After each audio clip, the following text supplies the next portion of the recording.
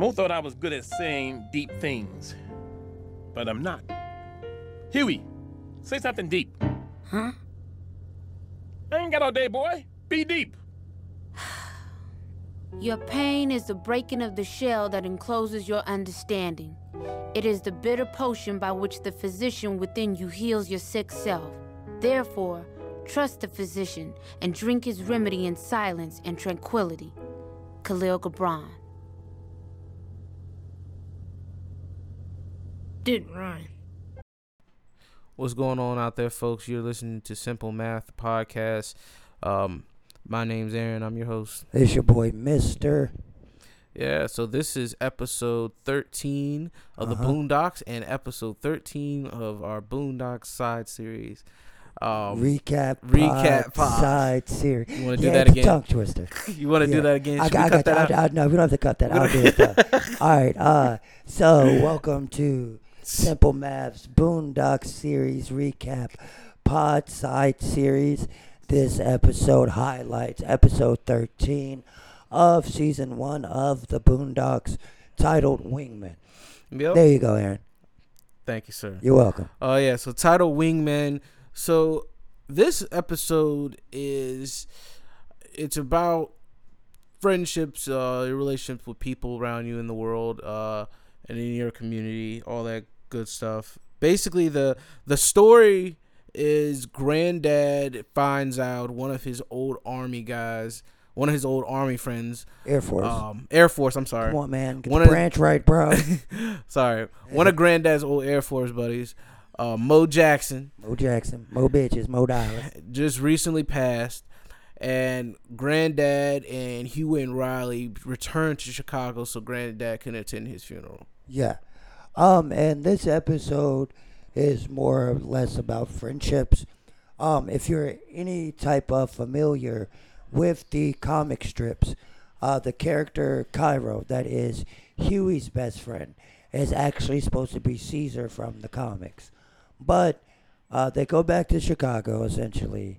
And we'll start with Huey and Cairo's relationship, Aaron, if that's cool with you. Yeah. So basically, they go back to Chicago, and they're attending Mo Jackson's funeral. Yeah. No, they're not. I'm lying. I'm totally lying. Before they attend the funeral, when they get there, Huey links up with Cairo. Right. And Cairo, has kind of been blowing him off. He said, I've been hitting you up.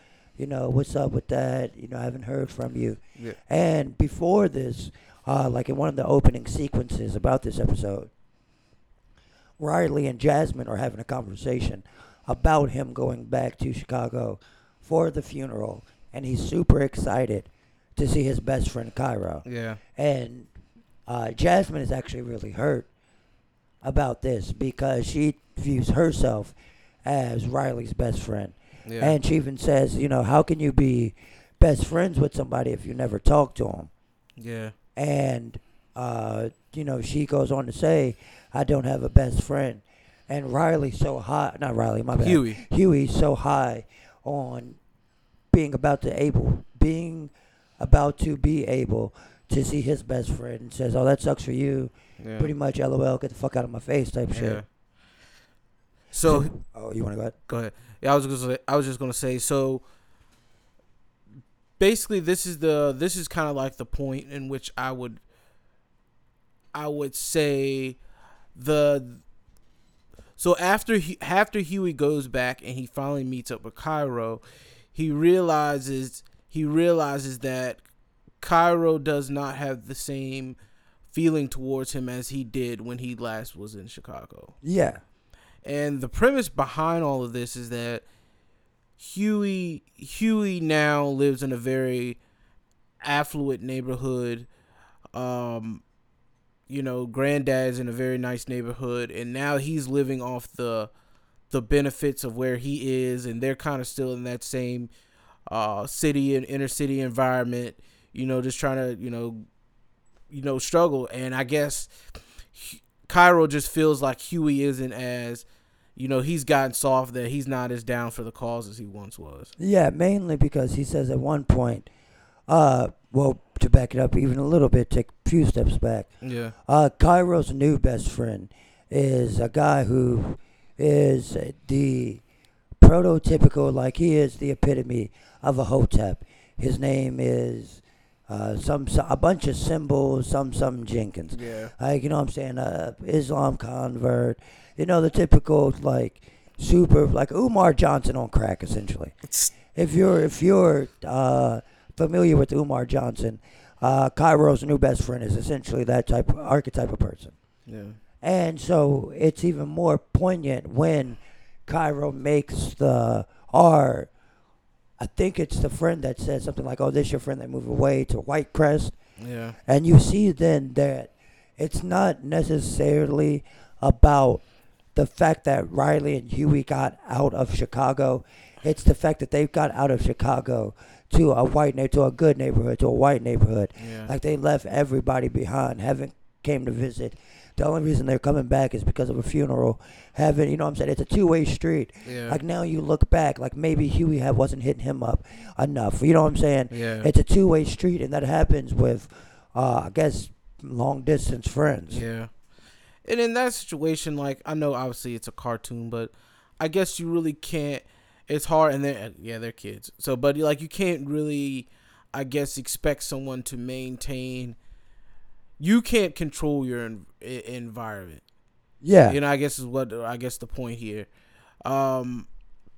Like Huey, I think he doesn't want to believe it because Huey still feels like he's the same guy. Yeah, he is. So dude, like even though he was like, even though Cairo's pretty much shitting on him, Huey still kind of wants to like see what's up because like, you know, it's just a big. That's his best friend. And then I think the Mr. Jenkins, I think his character, in my opinion, I think he was there to show how, you know, there exist people within our community that do nothing but separate black people. Yeah. On you know what I'm saying? Whimsical basis. Yeah. Yeah, I agree with that completely. You know, it's always the quote unquote woke crowd versus the you know, everybody else apparently just doesn't know anything. Exactly. You know what I'm saying? So I think that was kind of what they were trying to go with that character. Yeah, so, that and they were just trying to, like, as a new best friend, like, it's like if you ever broke up with a girl, get a new girlfriend. Yeah. Your new girlfriend's gonna act like she, you know what I'm saying? Y'all the best thing that ever happened. Yeah. Just especially with social media, just to shit on, you know what I'm saying, the other one. Like it's that type of thing. Yeah. It's that same effect. It's just like, I'm the new person in life, so I'm gonna flex on you. Like you don't matter no more, and that happens with platonic relationships as well. You know what I'm saying? Yep. That's definitely a thing. That's what they're showing there. It's like they just probably had, like they did have, and like I said, if you've ever read the comics, they were the best of friends. Yeah. So the Boondocks series places it as Huey's been dislocated with no or little communication, so why would they still be on that same level? It's just, this whole episode is essentially asking the question that Jasmine asked in one of the first segments. How could you be best friends if you never talk? It explores that concept. Yeah. Because look at Mo and Robert. Mo and Robert hadn't talked in forever. Yeah.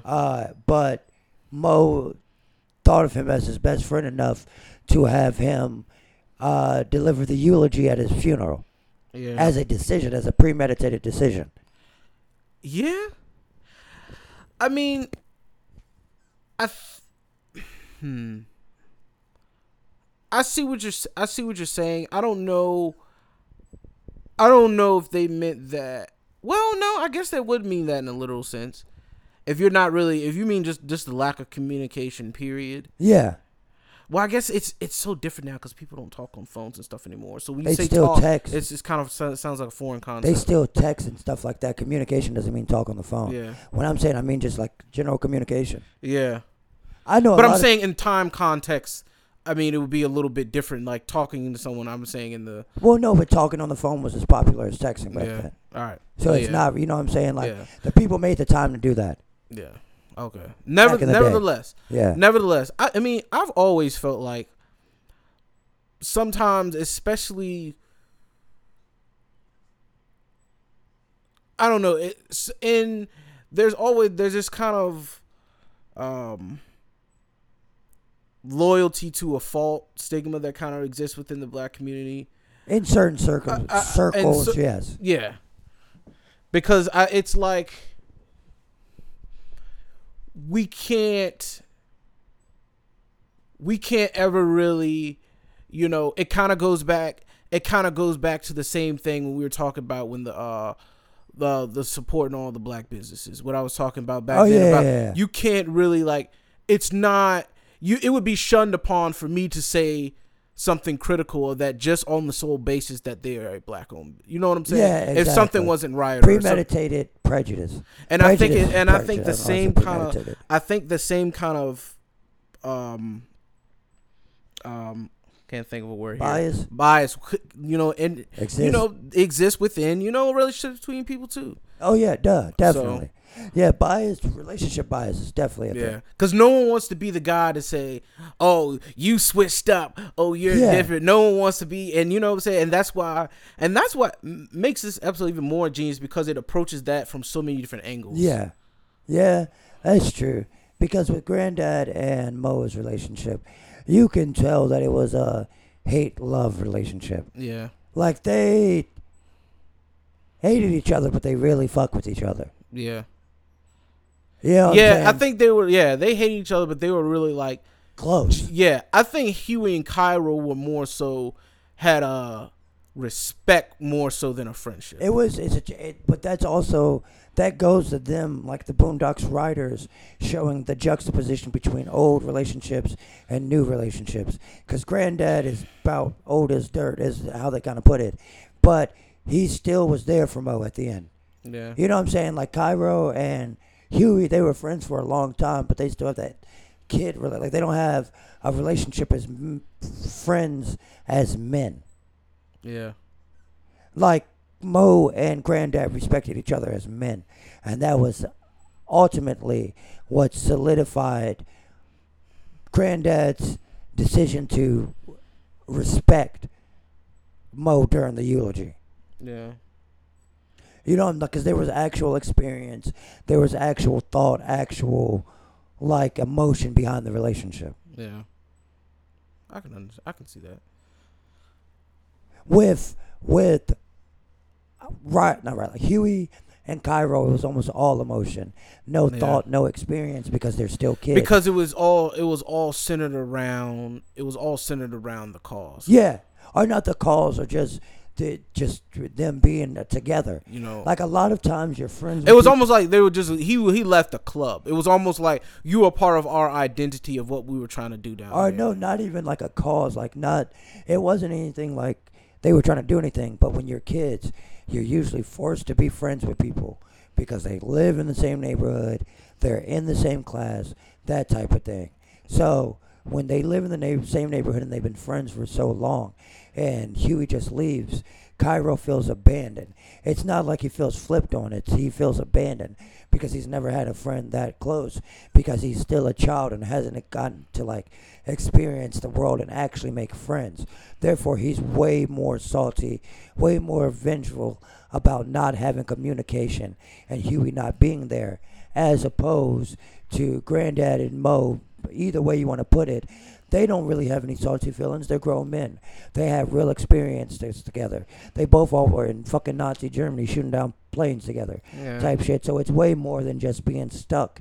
They were stuck in the same place, but it's way more than that to them. And that's why their friendship does, in a sense, still last throughout Mo's life and probably Granddad's at that point. Yeah.